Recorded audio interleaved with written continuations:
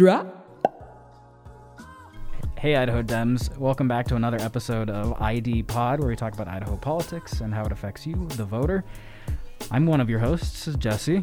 I'm Lindsay.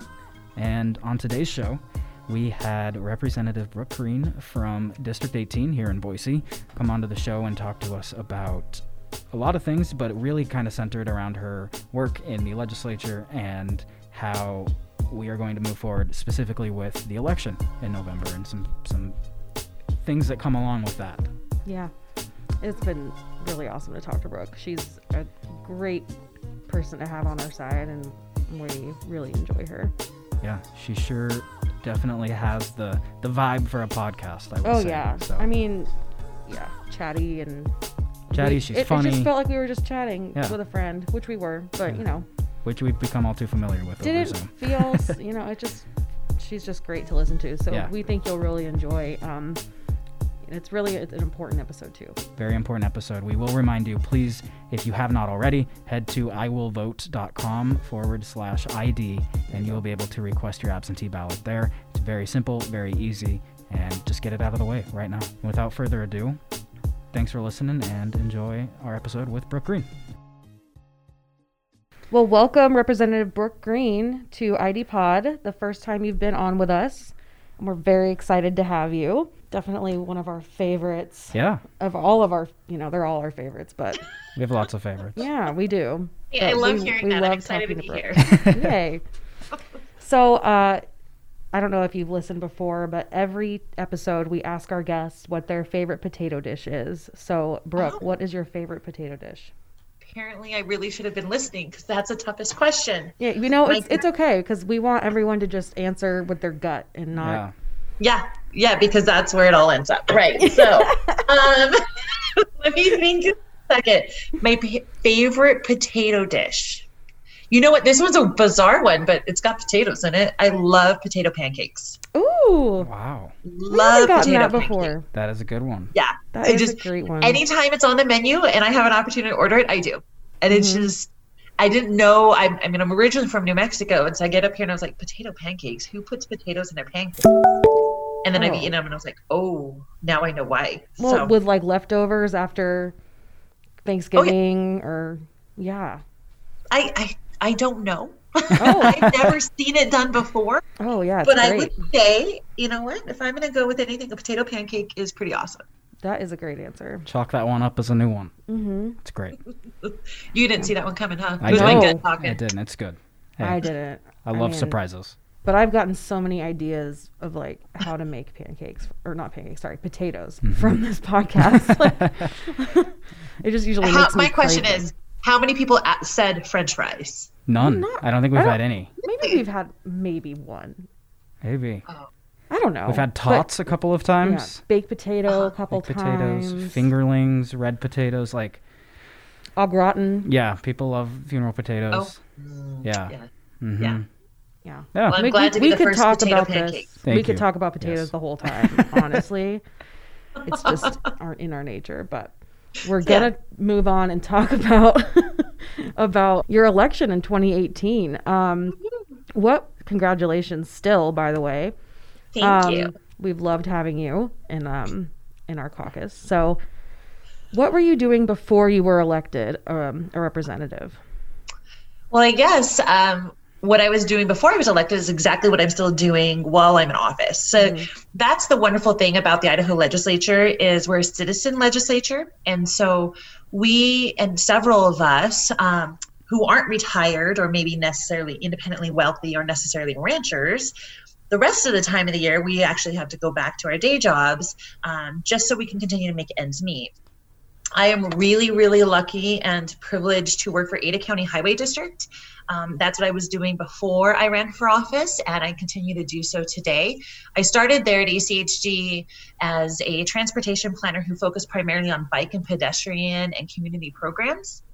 And as I just passed my 5-year mark, and I have shifted, not necessarily, I still do bike and ped, but now I have shifted over and I'm doing more along the lines of our scoping efforts and a lot of our larger concept studies. So throw one out. I just did a concept study for the Orchard Street extension. and which is a very large, very expensive project coming down the pipeline. But like I was telling you guys today, I was just out there riding my bikes. I'm evaluating bikeways throughout Treasure Valley. So it's really great that I was able, to run for office in 2018 and that they gave me that opportunity. My employer has been extremely accommodating. And when I approached them and I said, hey, I want to run for office, what options are available to me? I really want to stay a transportation planner here in the Valley because it's really, really cool to be able to plan your projects and then see their impact in the community and how they help people kind of navigate our space. And they agreed to work with me. And so I kept my job, and I've kept my job while I serve at the legislature. And come January 3rd of every year, when the session starts, I go on an unpaid leave of absence. And just as though somebody goes off and serves in the military or in other civic responsibilities, I go off and serve in my capacity at the legislature. At that time, I'm on leave from ECHD, so I don't associate or do anything with them. And then when the session's over, I report back to work that Monday. Wow.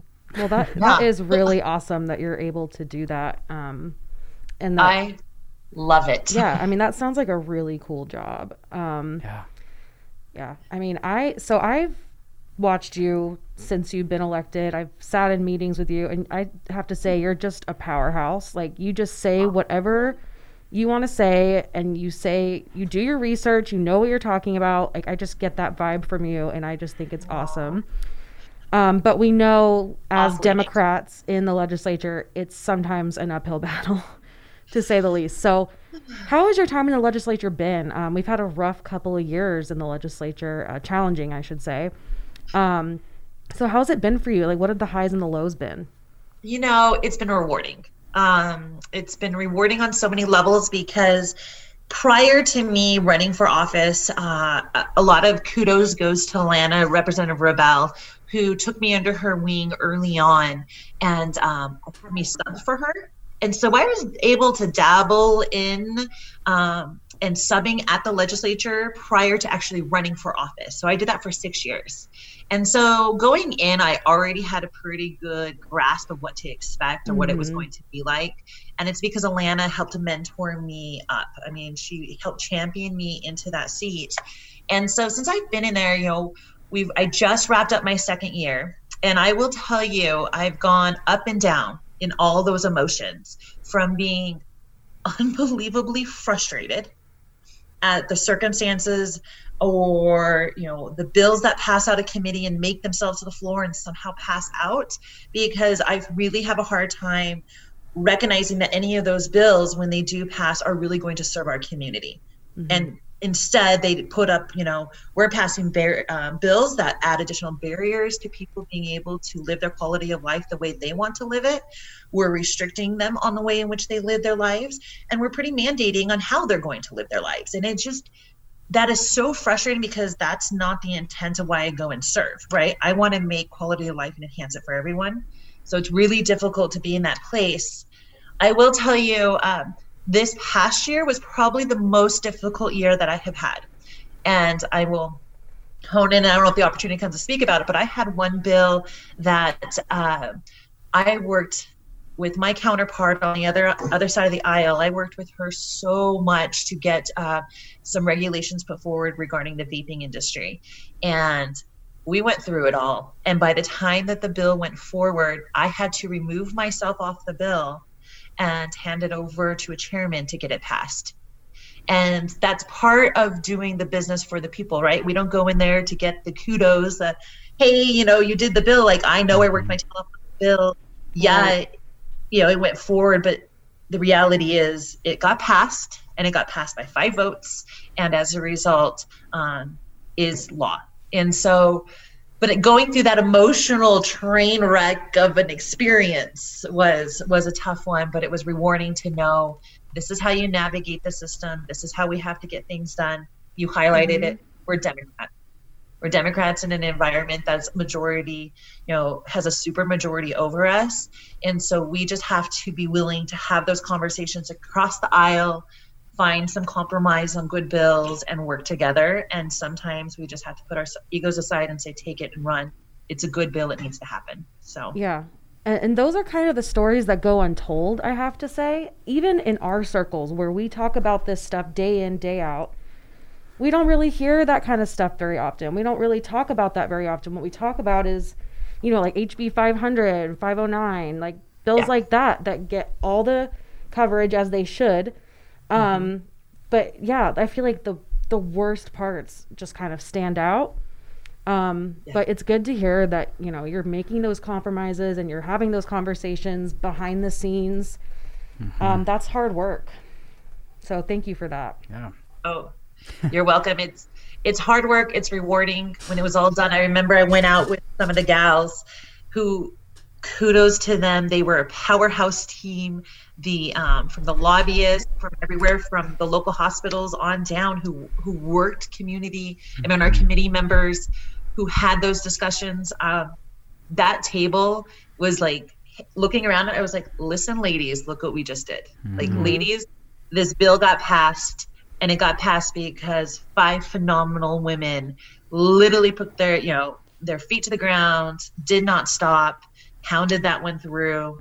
Gave it to the right person to carry it through the finish line, and it happened. So I think that's like the true test of a statesman or a stateswoman, that you're not there for the recognition of you being the one that carried the bill. You're the one that's just trying to be a public servant ultimately, and do as much good as you possibly can. So kudos to you on that one. And then like Lindsay said, it's fun to hear those stories. Yeah.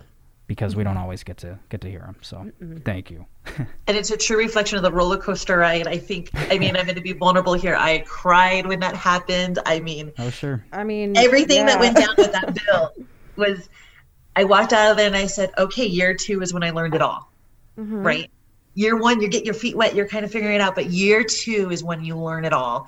And I still have so much more to learn. But the most important thing that I learned was seeking compromise, setting aside the ego, navigating a system that is extremely convoluted and political, and then seeing something through the finish line. Loved every bit of it. So I want to stay on the track, obviously, of the legislature, but kind of pivot to the State Affairs Working Group that you are on. For the listeners, we have Brooke on Zoom, and she kind of looked down on this one, but it's a question that's very important right now, because a lot of the things that you talked about had to deal with elections. So you had a working group on the 20th, and you heard from Phil McGrain, who is the Ada County Clerk, and he's also he leads the elections committee for the Idaho Association of County Recorders and Clerks. And before I ask you a question, I just want to read some of the things that he brought forward as proposals and then jump into a question for you. So for the listeners' sake, obviously, Brooke, you were there when this happened, but Phil McGrain, basically what it sounds like, and I guess I will take, this is the first question, but he kind of basically hinted that we need to have a special session to deal with November's election. Is that a fair assessment? Yes. Okay. So he basically said that, and then some bills that he sounded like were consensus among county clerks were, they want a bill allowing county elections officials to establish voting centers. They want to reduce the statutory deadline for mailing out absentee ballots from 45 to 30 days. Yep. They want to give election officials additional time to open those ballots to verify voter signatures, because as it goes right now, they aren't opened until the day before an election. And if we're looking at an increase of absentee ballots, or like 80-90% of people voting by absentee this year, you're going to need that. And then he also brought up something which we can maybe touch on. This one was kind of took me aback, but it makes sense, is having potentially specific voting centers for those who have COVID-19. That one, that's the way that I read the story. It was basically like and it makes sense. We don't want to disenfranchise anybody, but just the wording and the fact that we are here right now in 2020 talking about voting for people who have a disease from a global pandemic. So anyway, that's what Phil has brought forward. And so I wanted to kind of jump to you and say, what did you think about those bills or those ideas that he brought forward that could be turned into bills by you, the legislators? And do you think a special session is necessary to go over what we need to do for November? So a couple things. First and foremost, kudos. I've got a lot of respect for Phil and what he's had to address in such a short period of time. I mean, when we came out of this and we were going into the primary, it was like the height of COVID. We were dealing with something that was unprecedented. We hadn't seen it before. And they moved with the punches, and they were constantly having to be so fluid on how they executed the primary election. And so first, I just want to tell them, like, they did what was necessary to get the job done. And I think they did a phenomenal job. Coming out of the primary, it was really evident that we certainly saw this like robust participation of people who said, you know, I have another means in which I can participate in the process. And that's so important, right? Is we have to give an avenue for everyone in which to participate, to vote, and give them, you know, ensure that they have that privilege, that they can go out and they can have that vote. He brought a couple bills forward, and we're going to have this discussion again tomorrow. Right. And, you know, you alluded to it, right? These working groups appeared out of what I consider necessity for certain groups or a certain group to put pressure for a special session. I mean, the governor spelt it out pretty clear. You're not going to get this special session on this blanket everything, right? Narrow it down. So they call these working groups to help us narrow it down. The reality is these working groups were pulled together so that way the majority can kind of push through their special bills. Let's be real. That's the truth. So we are having the special session, a special working group. The second one is tomorrow. We will be hearing Phil's bills that he's got put forward. The touch base on all three of those pieces, the special locations for COVID positive folks to come vote. Either that like went right above my head and I didn't hear it. Although it 100% completely makes sense, right? Like we cannot disenfranchise people from being able to participate in the process. So that's what we have to do to give them a place. I don't know who's going to man it. Are we going to find some COVID positive patient? I'm not sure how that's going to look. I pulled up the story just so that I could read this because I want to, you know, so the listeners understand, but he said, we have a plan for that, he said, when he was asked about, you know, if there's a surge in the virus leading up to November. So we have a plan for that, he said. And what about polling places for people that just have COVID? People are entitled to vote. We can't turn them away. This just highlights some of the difficulties we face. Okay, so it wasn't necessarily, it was we need to think about this. This is a thing. Yeah. Right. Well, I wish they would just vote absentee. Right. Yeah. Well, I was like, gosh, I don't know who's going to man that. Don't sign me up. Right. Okay. So some of the other things that were discussed that are coming back to visit us tomorrow morning, and our working group is at 9 a.m. tomorrow morning. And if you guys are interested, you can log on to the state legislature website landing page, click on the link, and you can watch us. Perfect. One of the things, so there are a couple things in particular, the voting centers, like the vote centers. And Phil and I had been in discussion long before COVID ever came about, was making it easier for people to vote. So right now, if I want to vote at my precinct, I have to leave my house early, on my way to work, stop by there, vote, and then head on into work, right? Because I live in Southeast Boise. I work at Ada County Highway District. Although, once I get to ACHD, guess what's in the auditorium? A voting location. Right. So I would rather have the opportunity, and that was this mobile voting opportunity, you know, that you can go to any precinct and you can vote, was something that is being considered, and we are, you know, will be presented to us tomorrow with those vote centers, right? Is that he's going to try to consolidate, but he committed, or he at least mentioned it to me, that for each district, it could be 2 to 3 locations or up to 3 locations for them to go vote. One is not enough, or you have this situation like we did with Canyon County. However, you'll be able to vote at any precinct location or any polling location. And that I actually believe will enhance opportunity for people to participate. So you're no longer having to make that decision. Do I stop on my way into work?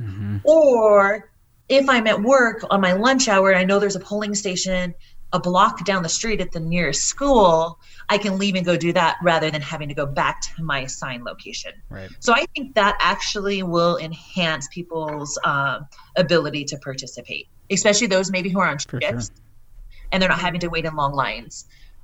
Now, the consolidation piece is problematic, Mm-hmm. but I think it's something that can be addressed, especially because we've had so many absentee ballots come forward. Mm-hmm. I think the mention, he and I talked yesterday, it was like 140,000, and that may be the wrong number. I'm throwing it out there. I shouldn't throw out numbers, but I'm going to throw it. Let's just say there's a lot of people who have requested absentee ballots. They did it in the primary. They're doing it now. So if anything, and the biggest takeaway is, guys, get on and request your absentee ballot. Right. That way, if you do get sick with COVID, or we're confined to our houses again, or we get a second surge, or whatever that is, you've at least have taken necessary steps to ensure your vote is counted. Right. Mm-hmm. So that takes care of both the vote centers, which I actually am not too concerned with. Phil, his operations, the county clerks who put this together, and this is a little bit of reassurance, right? I work with engineers. If I want a road built, I'm going to go ask the engineers how to get it done. Right. If I'm the elected official, I'm certainly not going to say this is the best way in which to approach it. I'm going to go to the people who do the job. The fact that the bills that are being put forward were the accumulation of the county clerks from all over Idaho, were the clerks here in Ada County work together, and those who are in the industry have advised us the best approach based off of their capacity to get the job done, put forward these bills, I'm a little bit more inclined to support them. I have hesitation where those, and I mean, county clerks, these are people who work in government. These are people who want to see people vote. They put a lot of, they participated, and there's some hesitation, but these are people who should in their role want to see a robust ability for people to vote. I agree with that phrasing, yes. So they should. I did see what went on in Canyon County, and especially when it was the runoff election, and everything about that was unexcusable. Like, absolutely, consolidation to one polling location is inexcusable, and it did disenfranchise people to vote. Absolutely. So I'm not going to say that there aren't examples where we've seen the worst of the worst, because that is an example of the worst of the worst. I am trying to say that in the middle of the crisis that we are facing ourselves right now, that the suggestions that are put forward are reasonable suggestions, especially because of capacity. Also, part of the consolidation piece is, can they find the staff? Right, yeah. So there are a lot of considerations. However, there's sunsets with both of these. So they're not permanent fixtures that we're going to see our elections ran this way into the future. There is a sunset clause. And so it really is a solution to an emergency that we're facing right now. It's not the solution for permanent participation on how elections will run in the future. Right. So, yeah. Which, lots of caveats in there. Yeah, I usually don't agree with Mary Souza, but she did say, doing anything in response to a temporary virus that jeopardizes our election integrity going forward, she, was kind of urging caution on that. So now that you say that, I'm kind of like, maybe that was like a pro, we need to do what's right this time, but we need to be careful moving forward. So, having sunsets on things, maybe that actually is. Because the way that I read this was, she wanted to just have in-person voting, and we don't need to change anything, and that really kind of scared me, and screams disenfranchisement. So no, we need a hybrid approach. We need to be able that those who will need to participate in person, because for whatever reasons, those who need to participate and have that extension, the 45 days still applies to those who are in the military or who are not within, I think one of them's the military and one other piece, they still get 45 days. The reason, and I asked about those 45, 30 days. The reason it was moved to 30 days is because it's too close, apparently, in the calendar date to get everything put out in time. So it's back to that capacity at the county clerks and why that was condensed. So that was the proposal, was to move it from 45 to 30. It hasn't actually passed into law, correct?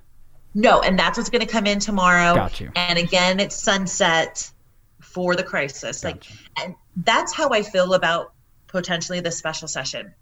Anything and everything we discuss as it pertains to the special session, when we get called, it's not if, it's when, needs to be specific to the crisis that is at hand, and needs to be fixing the problem that is at hand, and not any, like Mary Souza said, Representative Souza said, it shouldn't be something that we come in, or Senator Souza, sorry. No.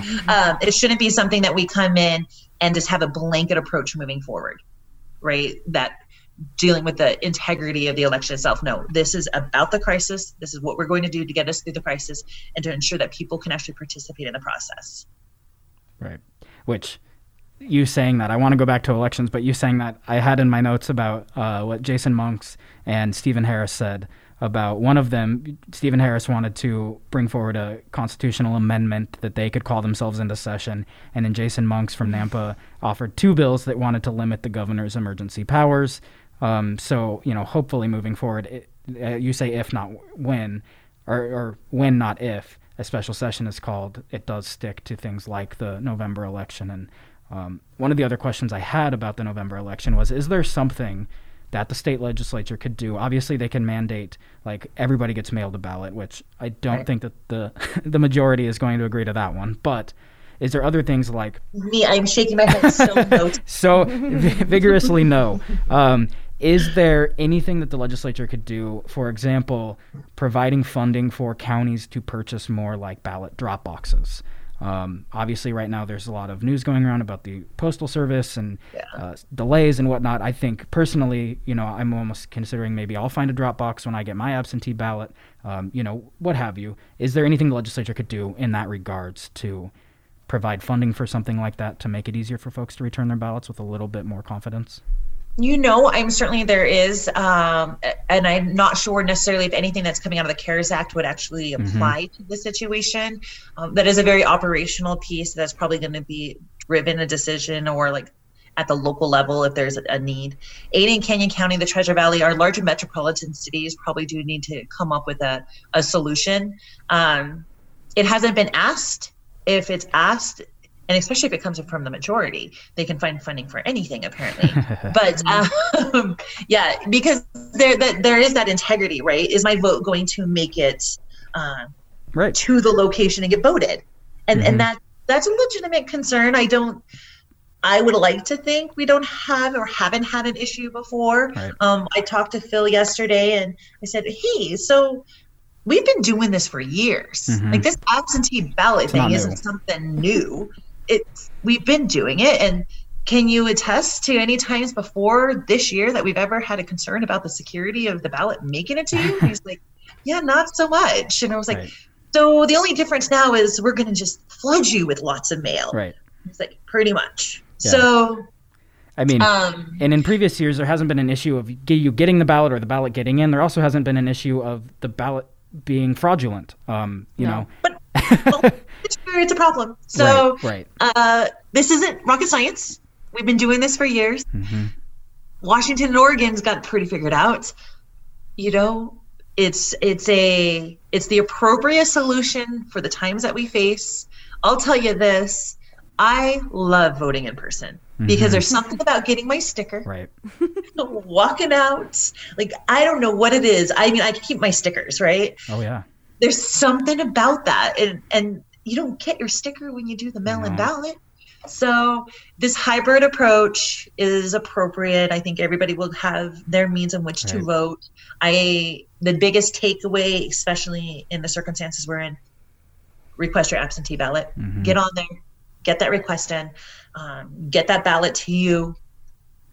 Like you said, go find your drop box at the post office. You can drop it off there if that makes you feel a little bit more secure. The question about additional drop boxes is something, certainly we can entertain. And, like you said, it may lessen people's concerns. Right, so. For sure. Yeah, no, I had actually a conversation with Phil yesterday, and he let us know that they are getting more for Ada County, more drop boxes, so that they can make Ada County a little bit more smooth. And I hope that carries across the state because it's important. And your point on the stickers, that one is, I ran a campaign in Washington one time, and it was just mail, and we did ballot drop box parties. And people would come to the drop box and drop their ballot off, and we'd hand them a sticker right there. So because you just didn't get that experience, so maybe we can figure something out like that. I remember the first time I ever voted, and it was so cool when I dropped it off, and they're like, "Brooke Green has voted, and here's your sticker." And I was like, "That was my first time." So, yeah. Honestly, the first few times I voted were all absentee. Yeah. I didn't experience getting my sticker until I moved to Boise and registered here. Yeah. And I gotta say, I don't really care for it. Like I mean, it doesn't do it for me. I like voting early. Right. I always vote early just because I can't wait. Mm-mm. I don't know. Once I know I can, I'm like, I have to go. Right. I have to do it now. Yeah. Or I just like doing absentee. I don't know. It's just I'm a big in maybe person. that's such a why. day. Yeah, right. I don't know. And also, it's so stressful It for is us. very stressful for us on on election Oh, well, day. yeah, you guys. I can see We're that. we're going crazy over there, and I'm like, I don't have time to go vote. Yeah. Get that out of the way. I can see But that, I but can I'll appreciate tell you. it. I understand though. But have you seen this year's sticker? I have. No. Oh wait, is it Was it the one from March, the 100th anniversary same of one? Yes. suffrage, Yeah. women's suffrage? Yes. I So I still have I mine. like the traditional. I voted. And that's. I have my women's suffrage one I don't still. like them too. I have my fancy. women's suffrage one. I had it attached to my voter registration card. So, you know, that's too fun. I Love guess that. I'm just a celebrate the moment. The moment Yeah. is here. Make it a big deal. Yeah, That's my candidate. So, Yeah, I love that.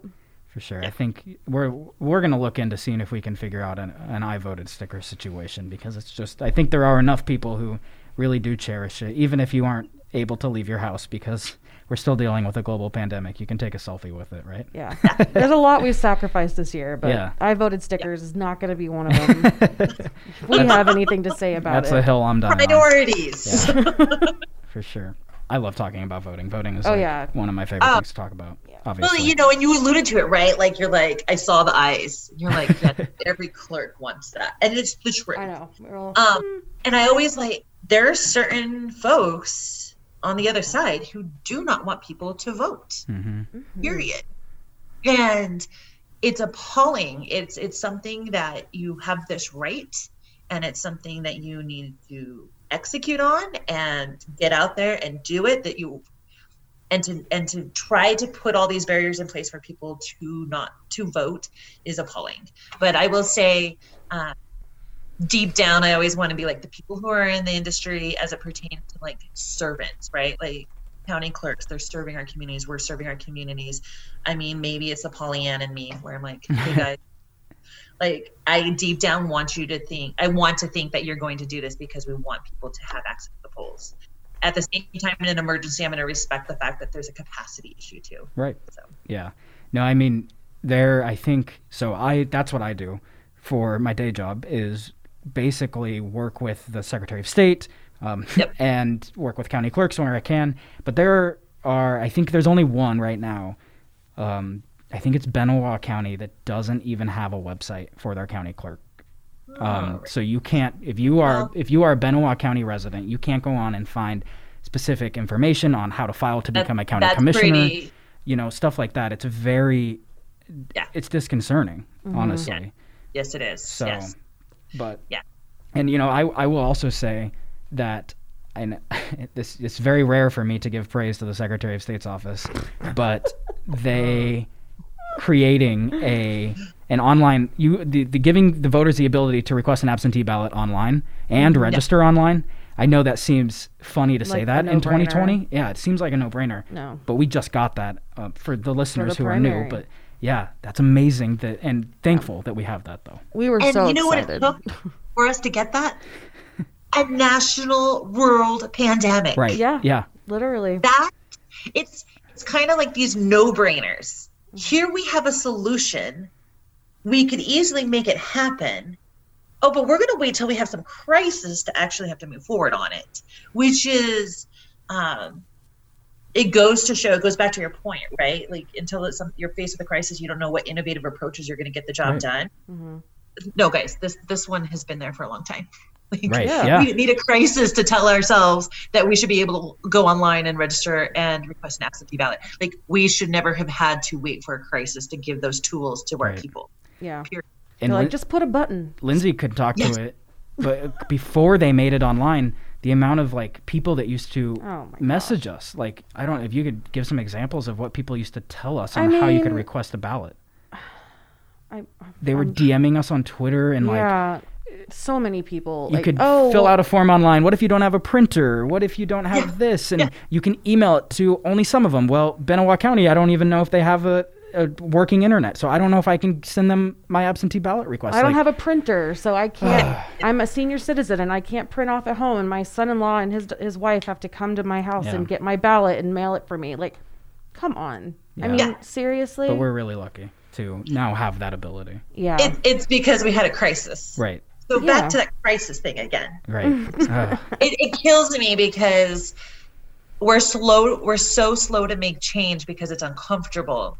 But we're really quick to figure out a solution when we're completely in a crisis and it's completely uncomfortable and we have no other way. Yeah.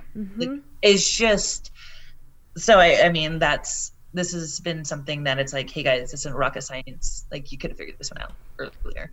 In the event that COVID-19 does not miraculously disappear by the time the legislature is to reconvene in January, what might that look like? What can we expect?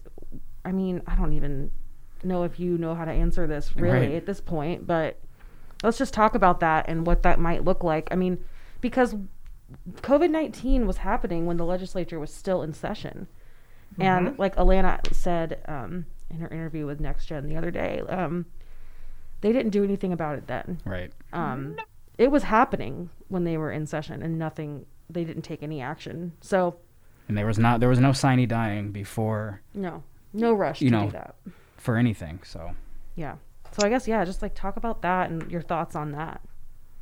Well, I've got some serious thoughts on it. Yeah. One of the things being is the reality is that this isn't a hoax. There's no conspiracy. The world did not get together and decide that we're going to like create this fake virus. We really have a situation where we need to be cognizant about our neighbors, our community members, as well as our colleagues. And for the special session to occur, there is this expectation, and it should be, right? We get in there, we do the people's work for those 3 months that we're there. But when we get in there and do the people's work, we need to do it recognizing that we've got colleagues that are in the vulnerable population, and we need to protect them and their families. I have absolutely zero whatsoever confidence that any of that is going to happen. And I say that because it was very evident as we left the session in the middle of the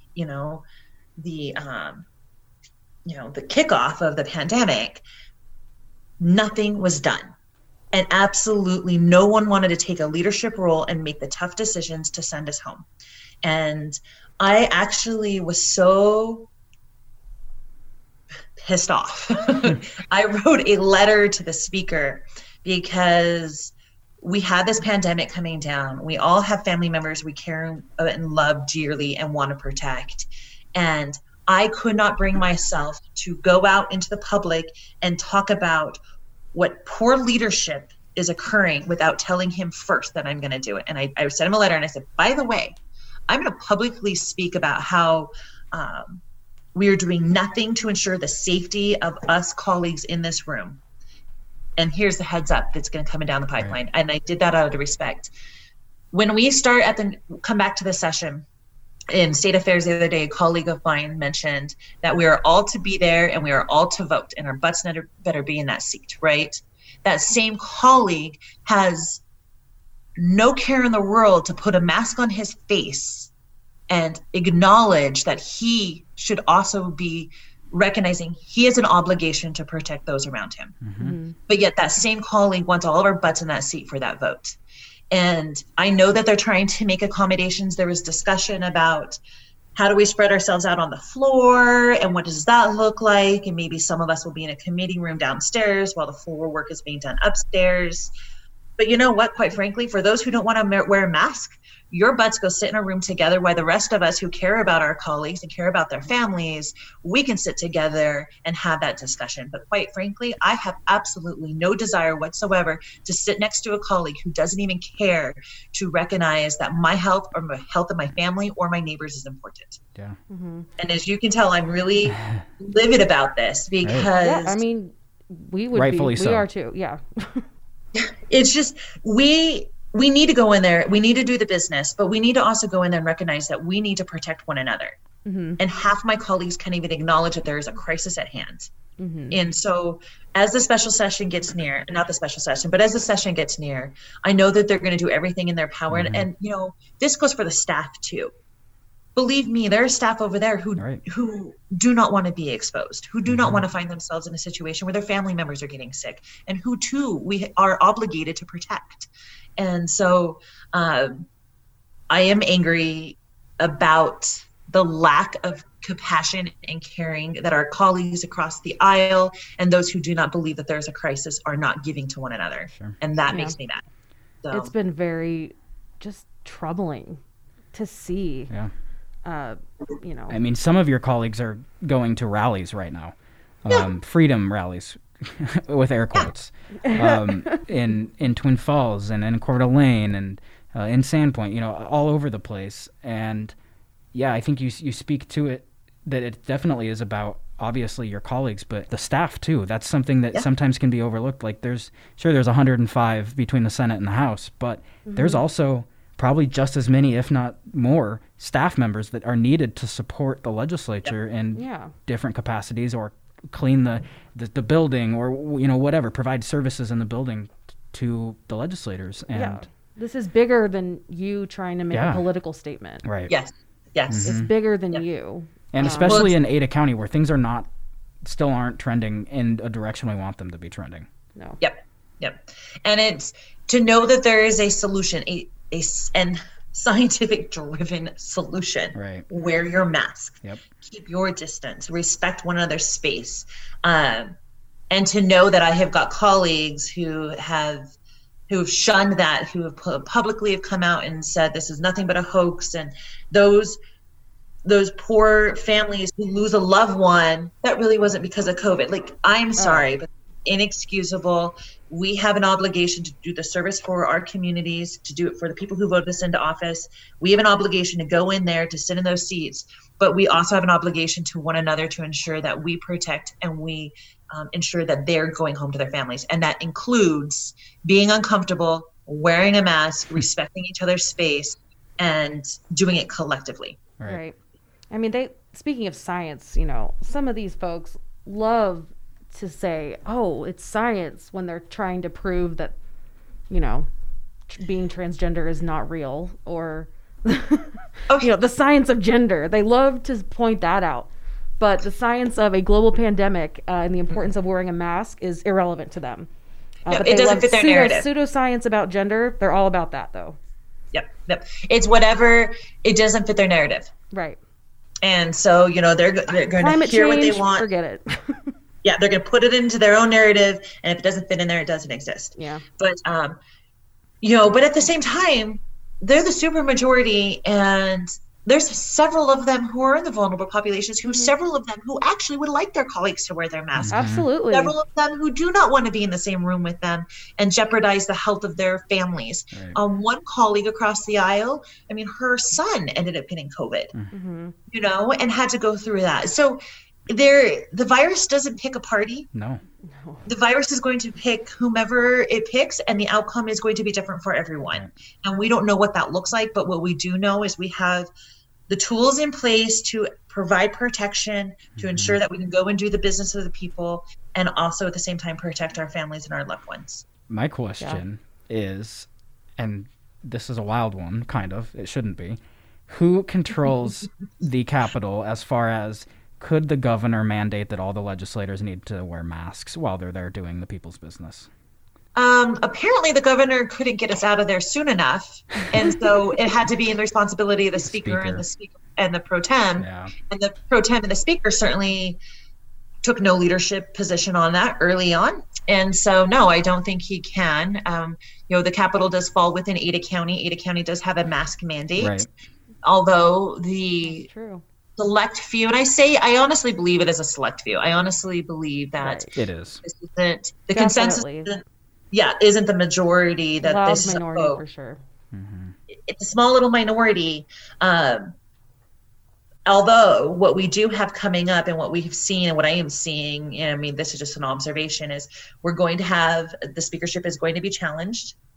And I think there's a lot of pandering that's taking place and positioning. And I think that's going to drive, one, the narrative moving forward, but it's also going to drive how we approach the COVID pandemic and how we operate as an institution when we get called back to session. So I think all of those things are playing a role there, but stick all the people in the room who don't want to wear a mask, you guys go hang out together. Like, there's a place for you. It's over there, because the rest of us want all of us and our colleagues to go home safe to our families. We want our staff to be healthy. And apparently, and I'm going to put it out there, apparently you guys, there's some hoax, there's some conspiracy, and you really don't care. And that's harsh to say, but I believe that it to be the truth. It's sad. I have found myself in, and I usually don't, but several Facebook arguments over this in the last couple of months.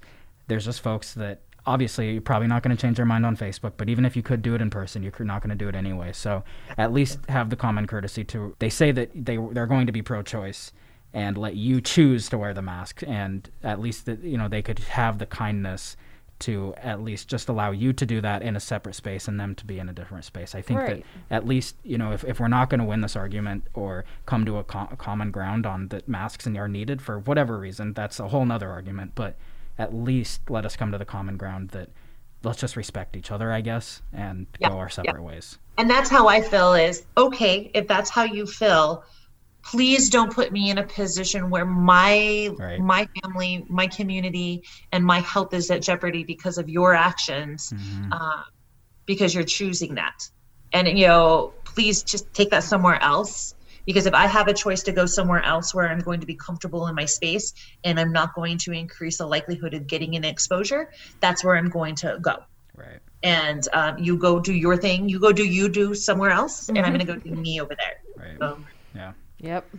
Well, Brooke, thank you so much for being on the podcast. This was fun. I'm so glad we were able to have you. Yeah. This was a fun. This was a good one, and fun chat. Unfortunately, we won't be able to get this up before your meeting tomorrow for the state affairs, but we have a pretty good idea of what you're going to be tackling, and we might have to have you back on to talk about what comes up tomorrow and. What comes up tomorrow? What I'm working on this session? Right. Yeah. I'd love to come back and. We can't put it all in one. Yeah. Right. Well, there is something that I am working and I'm very passionate about, and it's something that I'm going to announce on my website on Friday. I just got appointed to the Behavioral Health Council. Oh, great. And I made a commitment. My best friend committed suicide last year. And so this time last year, I was spending 6 months of living hell trying to get her help. And I have made a commitment to her mother, her family, that I am going to really push for a change in how we serve and protect and provide services for folks who have a behavioral health concern or suicide. And so, well, thank you for that. Yeah, so sorry to hear that, too. Mm-hmm. Well, I've come to grips. No, I have not. I don't have my best friend anymore, but what I do have is a renewed passion to, to change our system the best we can. So yeah, definitely. Well, we appreciate that, and appreciate you for everything that you do, that and more. So yeah, thank you so much, Brooke, for everything you do. Well, I had a blast. It's just chatting away. It's so I love this. I love this format. Invite me back, because I'll just keep talking, and frankly, not exactly what will always come out, but it's fun. It's the truth. It's me, and you guys make it fun.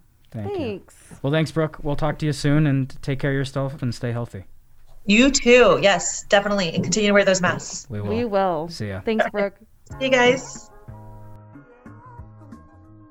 And that's a wrap on another episode of ID Pod, one of the first since our very long hiatus. We're back. But we were back, and I think that was one of my favorite episodes to record. It was fun. Like when you're in a better mood after. Yeah. It reminds me of my days as a reporter, where like sometimes after I did an interview, I would just feel like I was on top of the world. Yeah. You just have those sometimes. Yep. And this one's that. I feel energized. I feel excited. I feel happy about those who represent us, at least on our side of the aisle for sure. Yeah. And very excited to see what happens moving forward. I'm feeling a little bit more confident about the November elections. Excited, but scared. There's always a little bit of pessimism. I worry. Yeah. But I think, it keeps me up at night sometimes. With folks like Brooke on that State Affairs Committee, yeah, asking good questions, doing amazing research, I think that I feel pretty confident in hopefully what will come of a apparently when, not if, special session. So. Oh, yeah. She did say that, didn't she? Yep, she did. So, that was another episode. We appreciate you listening. Again, cannot stress enough that you should go request an absentee ballot, iwillvote.com/ID. Very easy. Takes just a few minutes, and you'll be voting from the comfort of your couch. You don't even have to put shoes on to vote. How exciting is that? And like Brooke said, I mean, we don't know if we're going to have a resurgence, if we're going to all be confined to our homes again. You could contract COVID-19. Who knows by November what your situation will be. So the best way to ensure that you're going to vote is to request that ballot. It's easy peasy and super democratic. With that said, thanks so much for tuning in today. We will catch you on the next episode. Thanks for tuning in.